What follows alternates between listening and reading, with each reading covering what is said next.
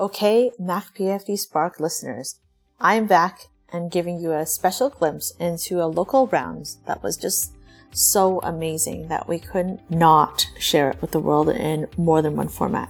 Some of you may have already seen this online or watched it live, but the Department of Medicine recently hosted on Zoom a chairs rounds that focused on the topic of anti-Black racism in healthcare. And the idea behind this was to actually highlight some stories and bring us towards action. So the title of the rounds was called From Stories to Action, Addressing Anti-Black Racism in Healthcare. And it featured a number of really amazing speakers. And thanks so much, first of all, to Drs. Crowther and Anand for sponsoring these rounds. And then thank you so much, especially to Dr. Madeline Verhosek, who actually put all the rounds together with the colleagues that you're going to hear from and actually starts off the presentation and kind of frames her journey through all of this as someone who takes care of sickle cell patients. She then introduces 3 amazing speakers that I would like to thank for also allowing us to syndicate this through other means.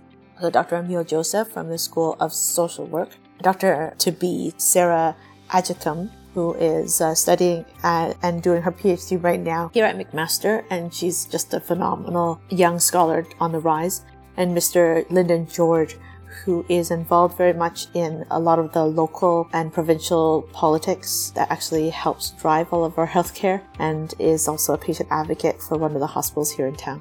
And so each one of them shares with us their stories and actually puts into a frame of mind how we could move towards actually changing things and taking action to be more anti-racist in today's healthcare system. So I just can't say enough good things about these rounds, and I'm really excited to share them with you. So hopefully they will open up your ears and bring new information to you. But if you want to also use your eyes, you can check out the full video, which is available on the McMaster Department of Medicine YouTube channel, and you can link to it from our website, macpfd.ca, in the video archive. All right, so listen in now for this episode.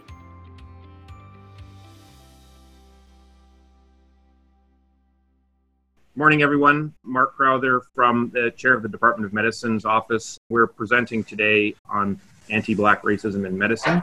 I'm going to hand over the presentation to Dr. Verhosek, who will be running the show today, and each of the speakers will introduce themselves during the course of the talk. Without further ado, I'll turn it over. So I'm Dr. Sonia Anand, and as many of you know, I'm the Associate Chair of Equity and Diversity within the department. And Dr. Verhosek has been playing a very active role within that group, both on our advisory committee and on the Faculty of Health Sciences Equity, Diversity, and Inclusion Advisory Committee. And Madeline came up with this idea, I believe, a couple months ago, and really has spearheaded putting together these rounds. And I think they're very timely for many reasons. Hopefully we will all be enlightened as to the role we play in the system of anti-Black racism and learn what we could do to change things. So Madeline, without further discussion from me, I hand it to you. Thank you very much, Sonia, and thank you everyone who's logged in for the rounds early on this Thursday morning.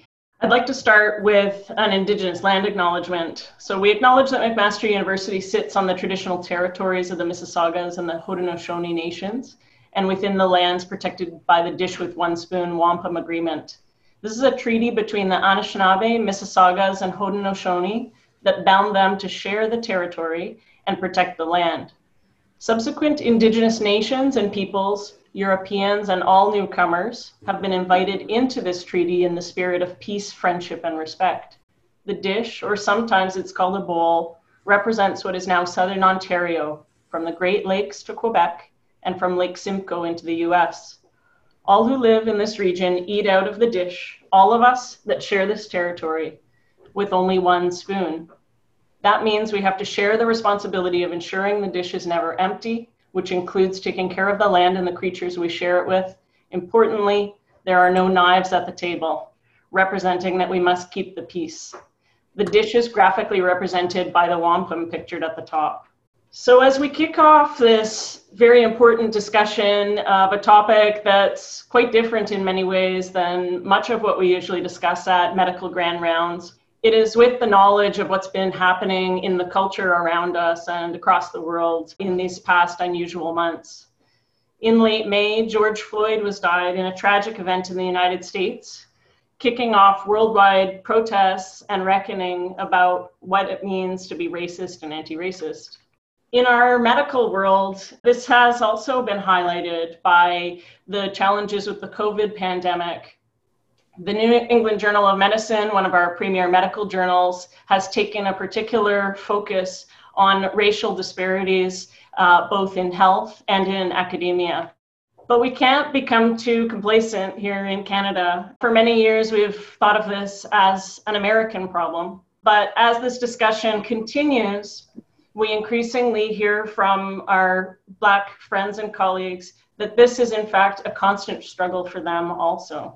And when we come back to COVID, we have some scant evidence, primarily from Toronto, that not only is COVID predominantly affecting racialized populations in the United States, but also in Canada.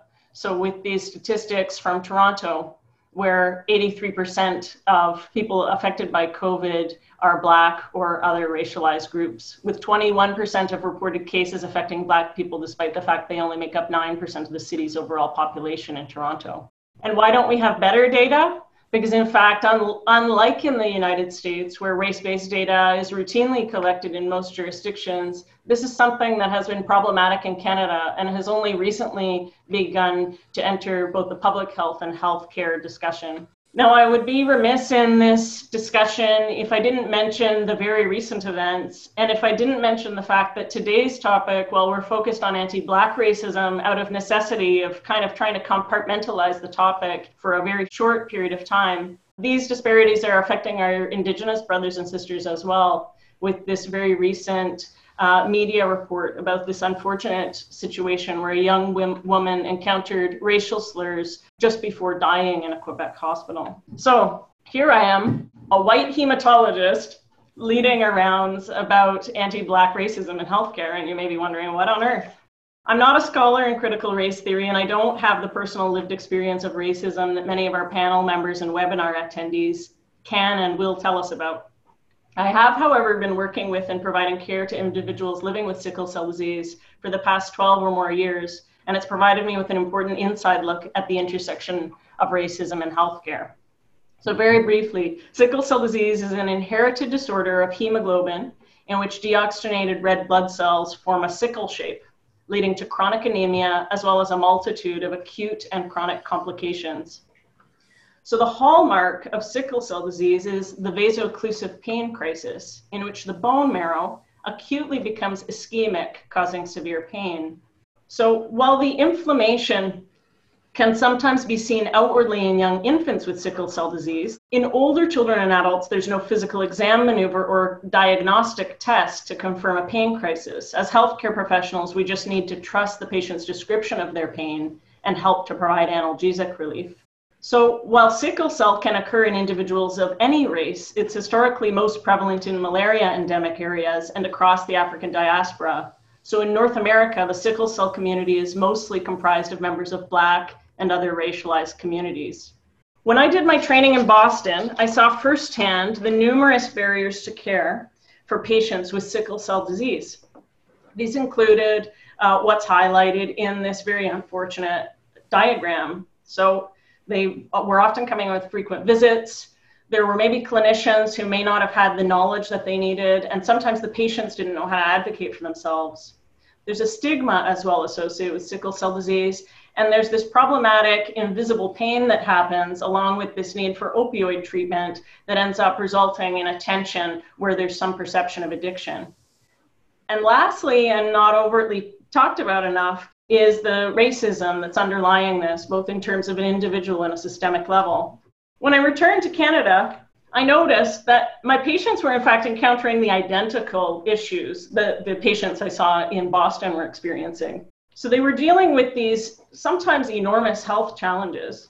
And furthermore, they were needing to deal with these health challenges uphill while dealing with health inequities and with system barriers. This has increasingly been something that I've been interested in, trying to educate myself, trying to ally myself with individuals who are Black and racialized who are doing this work. And it's really on behalf of my patients. So during all of this renewed interest in this topic, I've been very heartened to see prominent discussions happening, including this paper entitled Diagnosing and Treating Systemic Racism from the New England Journal of Medicine. And I've highlighted in the bottom left corner, can the medical profession use the tools in its armamentarium to address this deep-rooted disease? So again, New England Journal, Boston, United States, but it's not just United States, it's right here. It's right here in Canada, it's right here in Hamilton. And while we do a lot of things well, in healthcare and in Canada, we always want to be striving for improvement. And so this is a feature from the Hamilton Spectator that included stories from both Lyndon George, who's on our panel today, and from Dr. Bernice Downey, who's on Faculty of Health Sciences, sharing their stories. And so that's why today we call this Stories and changing it from stories to action. I've also been heartened to see statements from senior leadership at McMaster and in our institution. These are two letters from Dr. Paul O'Byrne and Dr. Parveen Wasi. So today we're going to talk more about this and again, moving from statements to action. And I'm going to leave my comments off with this. All of us who are logged on today are at a different point in our journey with these kinds of ideas and discussions. When we may not be aware of a lot of the stories and experiences, we may be in this fear zone where we're striving to be comfortable or only wanting to talk to people who look and think like me. Hopefully from there we move into the learning zone where we're really open to hearing these experiences, stories, and proposed solutions, and furthermore into the growth zone. So thanks all for listening to my little intro. And without any further delay, I would love to introduce Dr. Emil Joseph. So Dr. Joseph is an associate professor in the McMaster School of Social Work. He has an extensive experience in leadership, teaching, researching, writing, supervising, advocating, training, consulting, and working in the community on matters of race, racism, racialization, mental health, disability studies, and colonialism. He is also a registered social worker with over a decade of community practice experience with marginalized populations, as well as in executive leadership in the not-for-profit sector.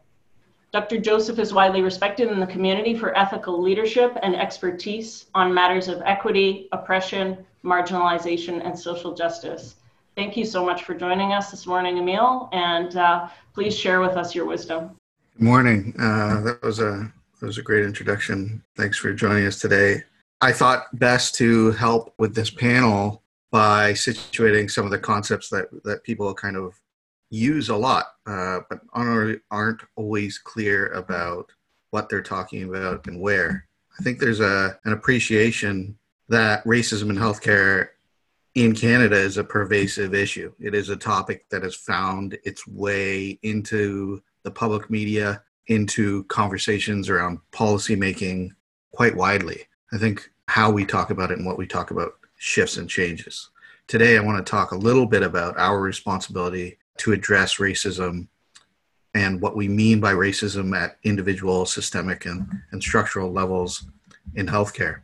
I think there is some confusion about what we are talking about and where it exists and how we understand it. And with the proliferation, really, of misinformation in our world today, I think we should begin by being very clear about this.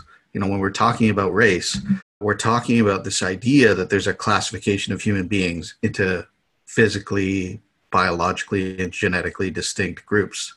And what's tied to that is this idea of unchangingness, that we can recognize these differences via phenotypic distinctions, and that there's an implication, meanings attached to this about mental and moral behavior, as well as other things baked in around ideas and capacities, all tied to racial origin, and that this in some sort of way provides some sort of satisfactory account of these differences and behaviors. If we acknowledge that as race, that's what we're talking about, and that it has been crafted and constituted socially and politically and historically. Racism is taking those ideas and baking them into how we think about these matters in policy and practice and law. So race is a socially, politically, historically established construct that we can critique. But we also have to recognize that intergenerationally, we now live these realities, that they're material and they have lived consequences in our world today. When we're talking about racialization, we're thinking about that process. It's the process of the historical, the social, the political constructing, the making of, the constituting of racial identities and meanings. There's some theorists who talk about what that means, racialization, this process, for how it impacts the forming of our understandings of us and each other, how we have crafted and cast borders, separated people based on some of these ideas, how we framed knowledge itself and policy and practice and law that have reconstituted these meanings in reality, that materialize them. So we can talk about things like labor being racialized, as employment now being racialized, education and professions are racialized. We've internalized a lot of these meanings because we live them. They become material. And we can think about racialization as, how do we rationalize disproportionate things like criminalization and substance use and employment or lack of employment and education? Is it systemic? Is it historical? Are we socialized to internalize these ideas that perpetuate these hierarchies? When we talk about, in healthcare specifically, the process of racialization and racism have produced health inequities across health areas. Cheryl Nessel covered some ground with this in the color-coded healthcare report. She notes several social pathways to health inequities. What I notice in these is how often marginalization and oppression are mapped onto Black and Indigenous and people of color, usually in terms of lack, which is also a problem. There's also the issue of the healthy immigrant effect. And really, it was a way to counter the discourse that suggests that there are kind of uniform differences among people. And the challenge was that, well, people who are coming to more privileged countries should be doing better. And what we see is people come in healthy and things deteriorate over time, mostly from racialized countries in the global south. The key point here is that even when we account for migration and socioeconomic status, race is a significant determinant of health. What health outcomes are affected? Well, we see differences all over the place. Cardiovascular disease, cancers, when we think about and how we think about occupational and environmental illnesses and diabetes and mental health, HIV and AIDS, even in intimate partner violence and how we think about domestic abuse, where those events and occurrences arise and how we think about them, and other health conditions and outcomes. So at the level of service delivery, we know there are racial inequities, not only in access to care, but also in life expectancy and mortality and morbidity, health status, disease prevalence and incidence, the utilization of services, the clinical outcomes, the process of care. We can think about it in the adequacy of pain management, how we think about advanced directives and do not resuscitate orders, the end of life care. And in all these situations, there's a number of Canadian physicians that believe that they are immune to these kinds of racial bias. In general, researchers found that residents were willing to admit that prejudice existed, but denied that it was a factor in their own clinical encounters with patients. I could talk about some of this for probably months. Canada has its own unique histories of race, racism, and racialization and colonialism that we often do not acknowledge in the dominant ways we talk about history. We rarely talk about residential schools in Canada, or how South African politicians came to Canada in the 1940s to learn from our racism in the Indian Act, how to use status cards and the reserve system in apartheid in South Africa. It would take several weeks for me to talk about Chinese head taxes and Japanese internment and turned away ships of South Asian and Jewish people, of chattel slavery and Black settlements erased, and how those histories frame civil and social relations in healthcare, in policy and practice and law. And these ideas took hold many years ago, and have been divorced from their original projects, yet continue to operate with similar outcomes. I think we need to think clearly about how they operate within professions, disciplines, practices, policy, and law, and how we think about capacities and criminality and threat and burden and risk in racialized ways. So in order to appreciate the consequences of racialization and how racism persists, we have to appreciate all of these technologies, the kind of things that we acknowledge at the individual level, the bigot, the bias, the prejudice, but also the things that aren't motivated from those places, that are already inside of policy and practice and law, that carry these racialized ideas of race institutionally or systemically. And then also realizing that we haven't been trained to attend to a lot of these things in how we do what we do. And that's the structural way to think about racism. Thank you very much for framing all of that for us, Emil. We can come back to many of these topics as we leave some time at the end for questions and discussion. So next I'd like to introduce Sarah Adjicum, who is a social worker who has worked with populations with mental health disabilities and experiences of trauma. She completed her Master's of Social Work at McMaster University and has been committed to connecting her passion for social justice with her research interests. She has worked as an educator in post-secondary institutions focusing on issues of social justice, anti-oppression, and social work. She is currently working on her PhD in health and society with attention to refugee experiences of mental health and displacement trauma. Thank you very much, Sarah. Thanks so much for that introduction, Madeline. And I want to thank Emil as well for going in such depth about race and racialization. So today's conversation, I'm going to be talking in a lot more depth about some of the narratives and how they underpin healthcare. And I do want to note that, Madeline mentioned the importance of focusing on both anti-indigeneity and anti-Blackness, in part because of the severe consequences it has had for these populations, and also because they're definitely underpinned and supported by the exact same systems, as is evident in the case of Joyce Echaquan. So the three themes that I'm going to be focusing on are professionalization, compliance and control, and race. And I'm focusing on these in part because they permeate all aspects of healthcare. So we've all bumped up against professionalization, race, and some aspects of control. And also because they're pretty good markers for the macro, meso, and micro interactions where these narratives take place.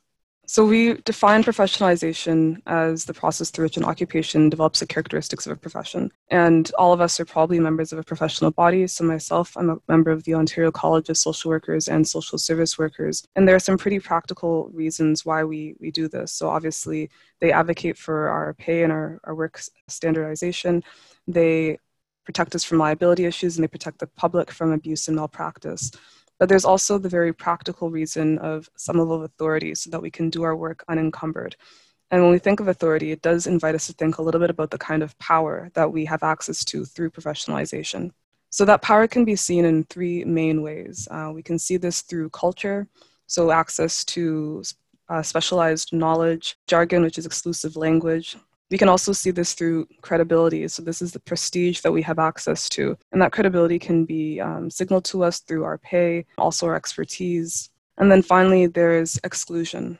And exclusion is possible through the scarcity of our membership. So not everyone can be a healthcare professional, of course. And also stringent regulations and qualifications to have access to the field. Now, again, these all arise for practical reasons, but it's also really important for us to think about the histories that are connected to that power, especially when we look at exclusivity and the ways that race and gender were bound up into that. So a very recent example that brings us to bear is what happened at Queen's University. So we know in 1918, Queen's University banned Black applicants and expelled the 6 Black students that they had in their medical program. Part of the justification for this was the fact that the American Medical Association had a stringent ranking system. And we know that when Queen's moved to ban Black students, the ranking of the university went from a C ranking to a B ranking. So there was a clear incentive for them to do this. So this wasn't unique to Queen's University. We know that this happened to medical educational facilities all across the country and all across North America. But what's really important to note here is the ways in which that culture that was fostered between 1918 and 1965 when they did informally allow Black students to return, how that culture might still exist. There are lots of conversations with the lack of Black medical students and the lack of Black healthcare professionals. And a lot of this conversation has focused on recruitment and the fact that maybe these students aren't interested in pursuing a career in healthcare. But what's not talked about often enough is that very salient history and the ways that culture and beliefs might still permeate those institutions. So the other theme that I want to touch on is that of compliance and control. In the field of healthcare, compliance and control often refers to the ability of patients to comply and adhere to specific medical advice. So often, if you are that patient who is not following the advice of medical professionals, you're referred to as the difficult patient.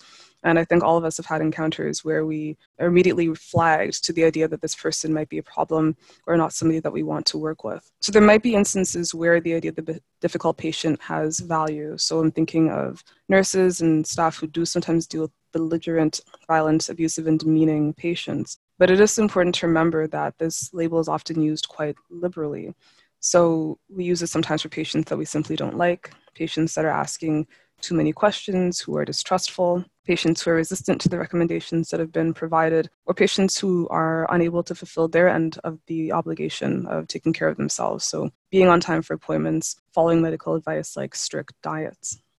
Now, the reason why it's important to call into question this idea of the difficult patient is because it is absolutely stigmatizing. As I mentioned earlier, it kind of creates this red flag for healthcare professionals where their interactions with that patient are now kind of tainted and they're on guard and on edge and, just distrustful of the interactions they're going to have with this person.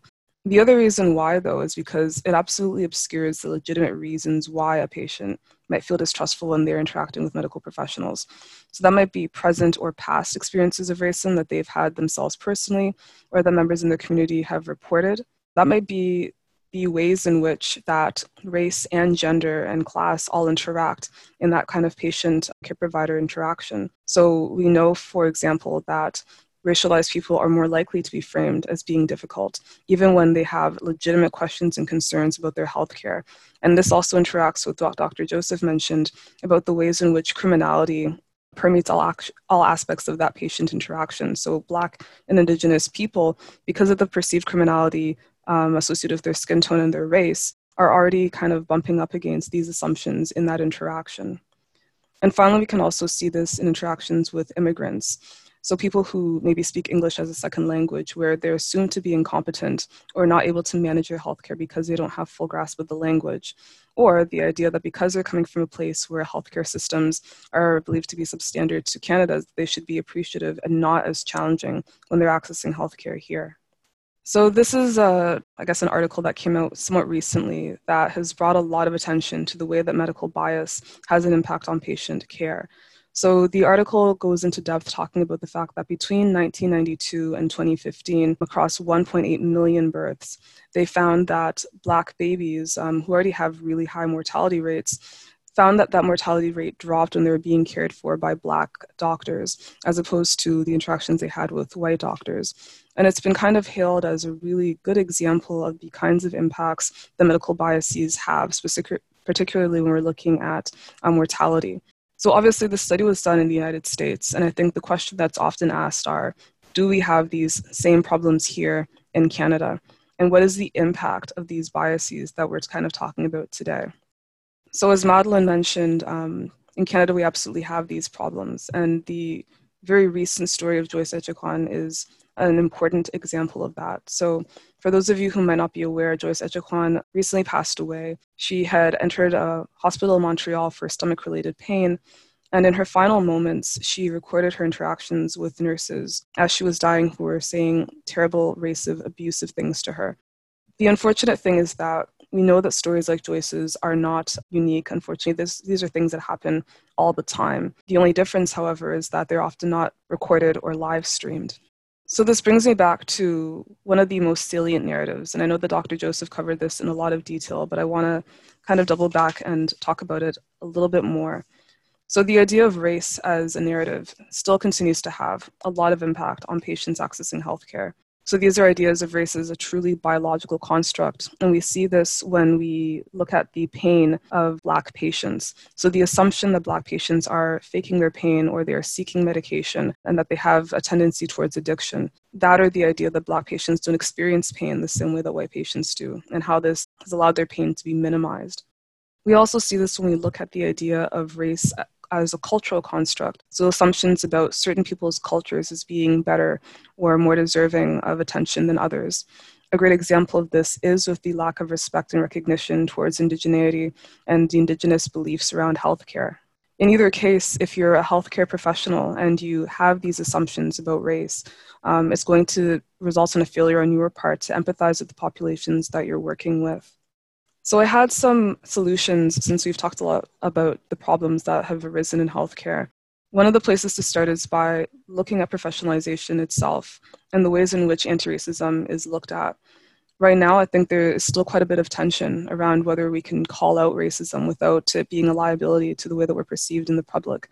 And it's very important to note that when the risk is much higher, when the risk is people's lives, that absolutely means that we have to be initiating and having these conversations.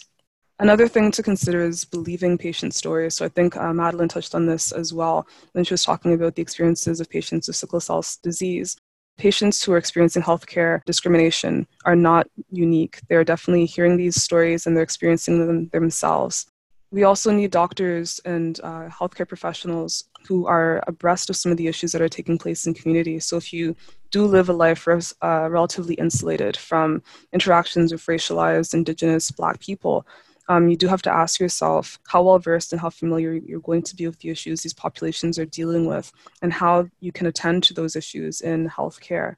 And finally, there needs to absolutely be a commitment to anti-racism in practice. So, healthcare does not exist in the vacuum. The issues that we're seeing in the community, whether it's in regards to housing, employment, or even the political atmosphere, which we know does cause a lot of stress for racialized people, all of these things absolutely need to be attended to. Thank you. Wonderful. Thank you so much, Sarah. So as our last formal presentation before our time for questions and discussion, we have Lyndon George. He's a constituency assistant to the leader of the Ontario NDP, an experienced government and stakeholder relations specialist, community organizer, and health equity advocate. Whether it's organizing local discussions with Hamilton's healthcare union leaders or publicly calling for race-based data collection in healthcare, Lyndon is passionate and vocal about addressing health inequities and anti-Black racism. As a board member of Hamilton Urban Core and a patient advisor at Hamilton Health Sciences, he is a Black man encouraging folks to have the uncomfortable conversation on race and health. Thank you, Lyndon. Thank you, Dr. Verhosek, and it's a pleasure to be with everyone here today. I want to build on what you've heard from Dr. Joseph and from Sarah as well, and kind of the health inequity in our community. And you've had an opportunity to hear a little bit about my story, and I want to try to delve into those issues here today in the short period of time that we have. And so the topics that we're going to be looking at here are racial and ethnic disparities in healthcare, looking at those from a Hamilton perspective, having the uncomfortable conversation, what it means to talk about race in healthcare when you see unconscious bias taking place, the need for new standards in patient care, our ability to look at our healthcare system and hold it accountable in ways that we know that we can, and then finally leadership and representation, our abilities in our healthcare institutions, in our universities, in our healthcare clinics, and in government to start to look at ways that we can try and change the discourse for the better. So I want to talk to you about a case that happened in 2017. And the reason why I want to talk to you about it is because when I was going through my healthcare experience, I started to think about a young man named Yusuf Alahoanzi, a young man who media reported him as being a good Samaritan, an individual here in Hamilton who, when he was leaving his mosque, saw an individual being a senior being accosted in the community and decided to intervene, and he was fatally shot. And what happened after that was something that I think that we as a community need to talk about. And there's linkages between the ways in which individuals who feel implicit bias and unconscious bias in the healthcare system, they can relate to. And I often believe that when you live it, you know it. And so when I saw this article about the Good Samaritan being shot, I thought to myself, how is it that an individual who was wounded had to profess to paramedics with regards to his injuries and was being told, no, you're faking it. And there's a quote here that I think is really important.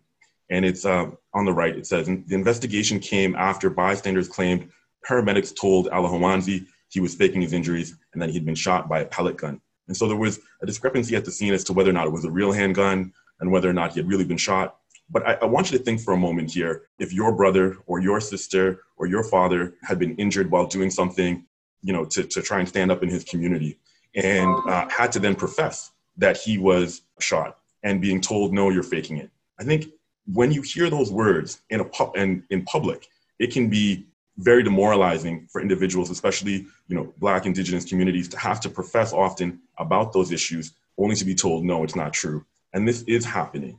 And so it's really important that we talk about this conversation. These two individuals, the paramedics, have been charged with failing to provide the necessities of life, and it is before the courts. But it's important for us to have this conversation. There's a quote here by Dr. Tiffany Johnson from the US, a pediatric emergency care physician. And it talks about the disparities and the inequities in our healthcare system.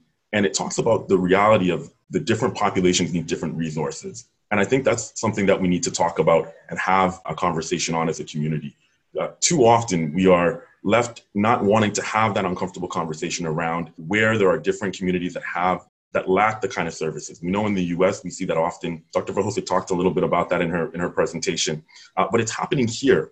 And if we're not recognizing the pressures on our system, we then can't fix it. And so if we want equality in our healthcare system, which I believe everyone does, we need to start to be able to look at it from a lens of where are we starting from? And that's the quote, and that's why I chose that particular quote.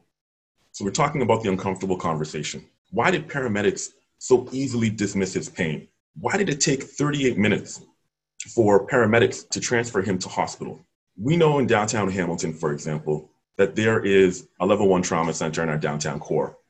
Paramedics didn't take him there. These are critical questions we have to ask as a community if we are going to improve care. And we need to start having it not after a trial, but before. We need to look at these in ways that we can start to say, what happened? What did we know? When did we know it? And how are we going to respond to it? Because there are lessons to be learned. And too often it is racialized communities who are trying to have these conversations, but we need allies at the table. One of the things that really troubled me was that in the community here in Hamilton, we knew that there was an issue with code zeros. And if you've had an opportunity, if you're not familiar with what the code zero is, it means that there aren't ambulances available to respond in the community. And so when you're from a racialized community and you're recognizing these pressures and the difficulties in our healthcare system, you become much more aware of how you have to sometimes elevate your voice. And to Sarah's point, sometimes be labeled around as being difficult and seeing a change in the care that you receive. And so, the media did report on the plummeting morale, increased absenteeism for Hamilton paramedics, but it wasn't also talking about what that directly means for particular communities. And so when you look at the timeline in the months leading up, there's an important conversation that we have to look at the pressures in our healthcare system, whether it's in our ER, whether it's for our paramedics, whether it's on our frontline community care, and how that disproportionately impacts racialized, Indigenous, seniors, and many others in our communities. It's an important conversation that we all need to start to engage in. So what's the action plan? I have two statements here. On the left, we talked about, Dr. Verhulst mentioned earlier about right now during the moment and George Floyd and these discussions, there are these moments in which organizations want to come out and say the right things. And on the left, an important statement by a healthcare provider in our community at HHS put out a key statement. And I want to thank them for doing that, because oftentimes remaining silent isn't an option and you need to speak up when these things are happening. But on the right, you also have a statement and a letter from Alliance for Healthier Communities. And in that letter, they're writing to the Premier asking for race-based data collection.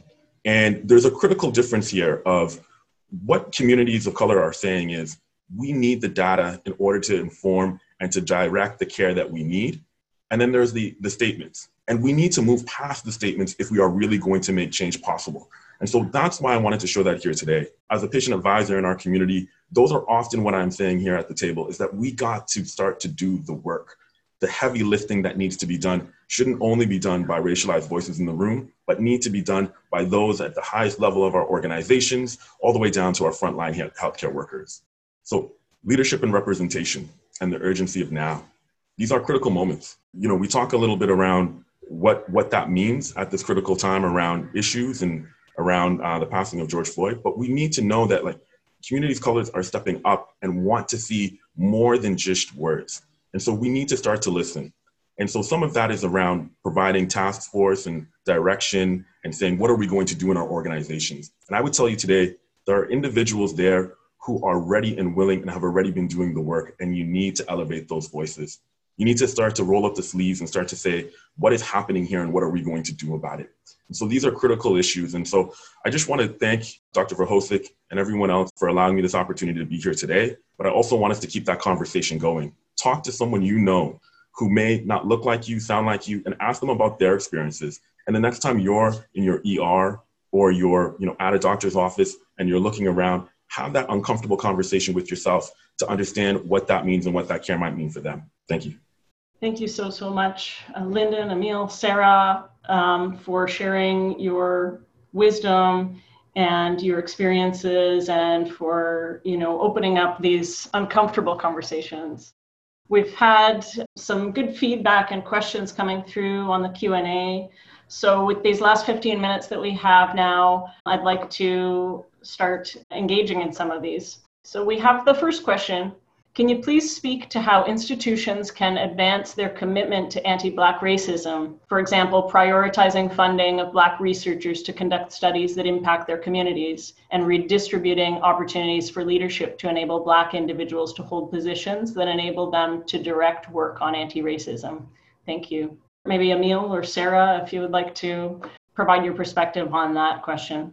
I can start, then maybe Sarah can jump in if you like. It's not that we have to start from scratch. You can look at a number of examples where people have weighed in strategically. So they're thinking about individual levels of contact points of care and what's happening in policy or lack of policy, and then some of the historical context. There's examples. The Canadian Public Health Association put out a statement, but then went beyond the statement. They acknowledged health inequities and then talked about responding as an association, professed commitments to how they're going to think about change at individual and systemic levels. They talked about calls for other agencies and organizations to respond in levels of education, so training, in research, and then service provision. They also then link their interventions and their calls to what they're asking in terms of government and resources to address some of these issues that have been consistently overlooked. And they're not alone. There's the Canadian Association of Midwives, the College of Family Physicians in Canada have also named some of these things in systemic ways and built working groups to respond. There's been social accountability working groups that specifically attend to anti-Indigenous racism, colonial remnants, and anti-Black racism. So there are more than a few examples that already exist where we don't have to recreate the wheel to intervene. Lyndon's point is key, that you can't do it without having the knowledge, the expertise, the lived experience of people who live and work and breathe and experience these things. I'm just going to add to that because I think Emil's answer is spot on. We don't need to reinvent the wheel, but I think what is important is to ensure that whatever changes are being made are designed to dismantle and challenge that long-term history that has existed in these spaces for so long. It is not unusual, I think, for folks to be focusing on things like recruitment and diversity, but we also have to think about what kind of space we're inviting these people into and whether it's safe or amenable for them to stay there, right? So if you're improving recruitment for racialized people, but there is still a culture of hostility or contempt, that is not a long-term solution. It's not a viable solution. And I think also really unobscuring some of the ways in which healthcare works. So many people who are interested in participating in healthcare and being a part of this system do still see it as a white institution. They do still see it as having that history. And so there does need to be perhaps a little bit more effort to shine light on the contributions of racialized healthcare professionals as well, and the contributions they're already making in this field. And Madeline, if I could add in one point, last year we had Kamara Phyllis-Jones from the past president of the American Public Health Association, and she enlightened us all about the levels and the structure of racism, with structural racism, individualized racism, and personalized racism. And although many initiatives are focused on unconscious bias training to change individuals within a system, there are many other examples of systemic change or structural change being most effective.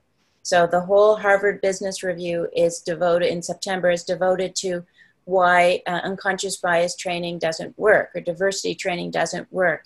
And organizations such as Coca-Cola have been successful in bringing more Black members into the highest levels of leadership. And the way it happened is the CEO of Coca-Cola himself was directly involved in a diversity committee and met with that committee on a regular basis. So not creating a committee and say, you guys go talk about discrimination, but being directly involved in it, change things. So that's what we need at the highest level. Structural change will occur. That's such an important point.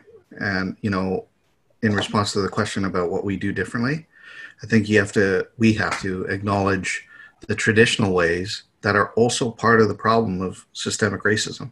This traditional responses are often the most simplistic interventions. Having a training that conceptualizes the problem as individual unconscious bias, where there's no evidence of a training affecting an unconscious at all. And the other one is cultural competency, that we can learn about cultural groups or differences in these fixed, homogenized, essentialized ways. And that somehow reverses racism, rather than actually reconstituting it and selling it back to people. The third is, the race-based data conversation.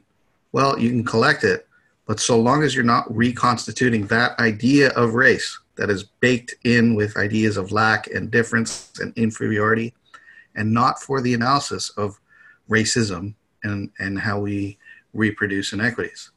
Some of those things are part of the problem, and the establishing of committees by organizations that aren't relying on the expertise of lived experience of Black, Indigenous, and people of color. Those are the four primary ways that systemic racism is reproduced in the redress that we need to counter as well. Thank you for that rich discussion on that topic. I think Dr. Crowther might have a question or a point. Thanks, Madeline. I'm just going through the Q&A, and there's a whole bunch of questions here about the approach within the Department of Medicine. And I wonder if maybe Sonia could just comment on some of the stuff that she's led in the department that would address many of these issues. I think that would address many of the questions that are being raised. Yeah, I think within the Department of Medicine, and Madeline's part of this, Will Harper has been involved, we've really tried to focus on structural change as a way to increase transparency in how things are done and increase accountability. So just to give you an example, in terms of our selection committee procedures to bring on new faculty members or new leaders in the department, there are a few different steps. One is to increase as much as we can a diversity in the candidate pool applying for these positions. So advertise, but go beyond that. Seek out groups that we know are underrepresented in our department. We do not have any Black faculty members or any Indigenous faculty members in the Department of Medicine. So we know we need to do better. The second part, though, is to try and standardize the selection process so that we minimize bias in our decision-making, recognizing that unconscious bias training isn't enough. So even though I am aware of my biases, I still may choose somebody because of other reasons. So that's where Will Harper has come up with some very innovative ways to try and test if we can minimize bias by increasing the diversity of the members on our selection committee. And think about selection committees you may have participated in. If you walk in the room, often they're homogeneous. So now we're trying to diversify as much as we can, not just women, but people of color, people who have kind of declared their sexual orientation and want to participate, people based on their geography in the city, St. Joe's versus Hamilton Health Sciences. So diversifying the selection criteria and committee, and also having standardized committee questions and try to be as quantitative as possible. And I also would say, again, to the point of the leader of the department being invested in making change is crucial. So I could be equity diversity lead, but, kind of pushed off to the side. but I have Mark Crowther beside me supporting and discussing initiatives and kind of making these decisions together and then speaking to our department at large. And that's really crucial. Otherwise, equity and diversity initiatives can become a tick box and leaders can think we've finished doing the job when really no change has been made. Thank you both, Dr. Crowther and Dr. Anand, for contextualizing it for our department. I'm going to move back over to the Q&A box. The next question here, and I'm hoping maybe Lyndon, you might be able to comment, and I can help from the healthcare professional side.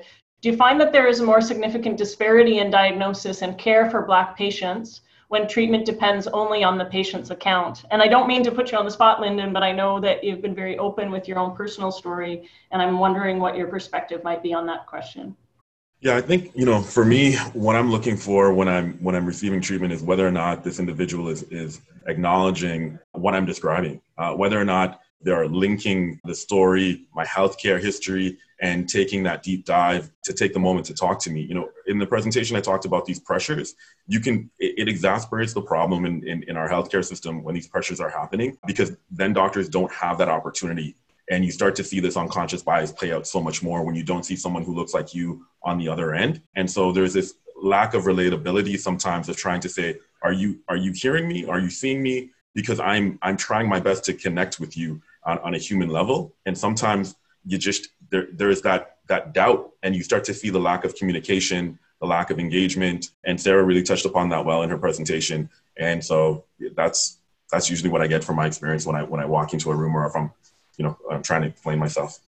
I won't take up too much more time with it, but kind of thinking back to the example that I had kicked off with of sickle cell disease, it really does end up playing out in that way, where it's kind of an invisible problem that someone is presenting with, and where different intersecting aspects of the patient's identity may lead to discrimination or judgments about how reliable they are. And I'm actually going to dovetail that question into the next one, which is Dr. Amer's question. How do we better address the intersection of opioid use in racialized patients who are struggling with chronic disease? These patients are often deemed to be addicted or drug seeking, but rather need intensive pain management as part of their plan of care. Does anybody want to add any thoughts for that particular scenario? So I want to just respond quickly. There was a study that came out just this past year about how risk assessment was done for Black patients who had chronic pain or pain issues. And what was really interesting was they found that even though very often these patients didn't have any prior history of misuse, their profile against the profile of white patients, they were still deemed more likely to be at risk for addictions. And so I think what's really important there is, again, I don't want to use the term bias, because I do think it's worth mentioning that this is racism, whether it's realized or not. And there needs to be some kind of controls in place, whether that's in the form of training or in the form of acknowledging that this is a history. This is a long-term history of Black racialized people whose experiences of pain are minimized, ignored, or diverted in favor of avoiding opioid addiction or opioid misuse. That is unacceptable, right? I think we do need to start at the point of listening to the stories of patients, starting with the point that they're not likely going to be telling lies. Where are there actual data and statistics that support where this misuse is happening or where this abuse is happening? And why is it that these racialized populations are experiencing the brunt of these very targeted risk assessments? Thank you, Sarah. I'd like to acknowledge just in the chat box, Dr. Suzanne Archie from Psychiatry has provided some information about an initiative that she and Dr. Abu Bakr Khalifa are working on, looking to organize a town hall involving medical learners. So that would include residents and medical students, looking to address the unmet needs for Black and racialized students. And she's provided her email address there for anyone who would be interested in reaching out. And, Dr. Anand had mentioned there aren't any Black faculty. I was just speaking with Dr. Khalifa, who I guess is adjunct faculty. So, to his and my awareness, he is the only Black faculty member, and he is very passionate about this topic. So we look forward to him being more prominently involved in these discussions going forward. So perhaps with our last 2 minutes, we'll tackle this last question here, and we're going to record the remaining questions that we didn't get to and try as much as we can to get back to the individual people who are asking the questions. Such a rich discussion, and in the confines of a 60-minute discussion, we've just cracked the surface. So this last question, we've been gathering data for time and been numbered since slavery. How do we ensure the data is owned and used for and by us? This is from Tina Garrett. And I'm wondering if Emil, you would like to comment. I think that is there's a number of issues that people have been raising for years about the misuse of data to reproduce the kind of ideas about race in our thinking, in our policy making, and that is racism. That would be using ideas of difference and ordering people in terms of lack or threat or burden, and recarrying these ideas forward into decision-making processes. That would be the misuse of data. But when we talk about data, we're talking about, well, some of us are, methodologically speaking, about experiential data, about qualitative data, about how people know and where they know from.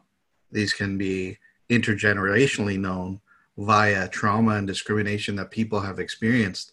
That is a site of knowledge that could be transformative.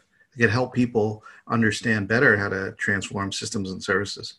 So sometimes the race-based data conversation turns into quantitative analytics that reproduce racism systemically.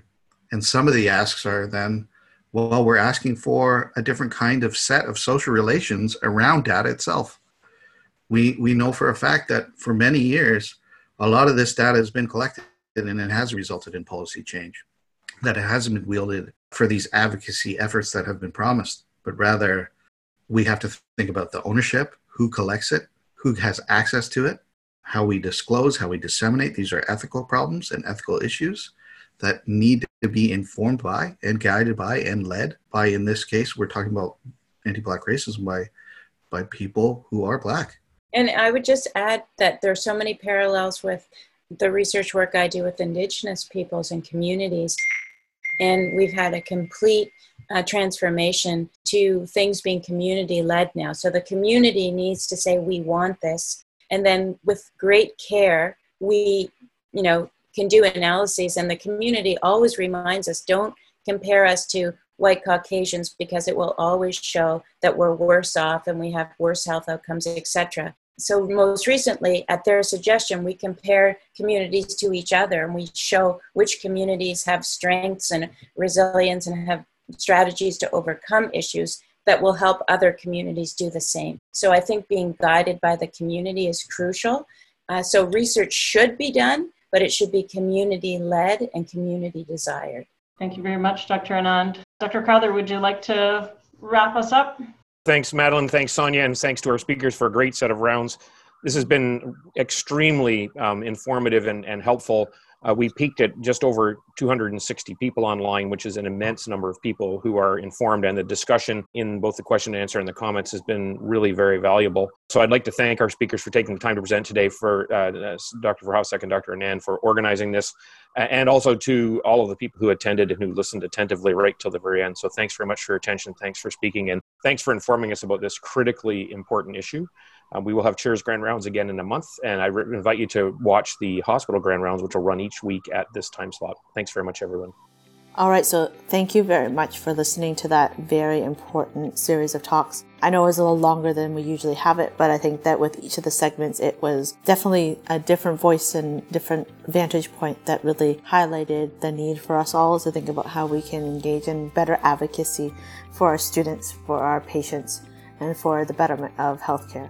So thanks again for tuning in to this special edition of MAC PFD Spark, and we'll be back next week with another episode of our routine programming.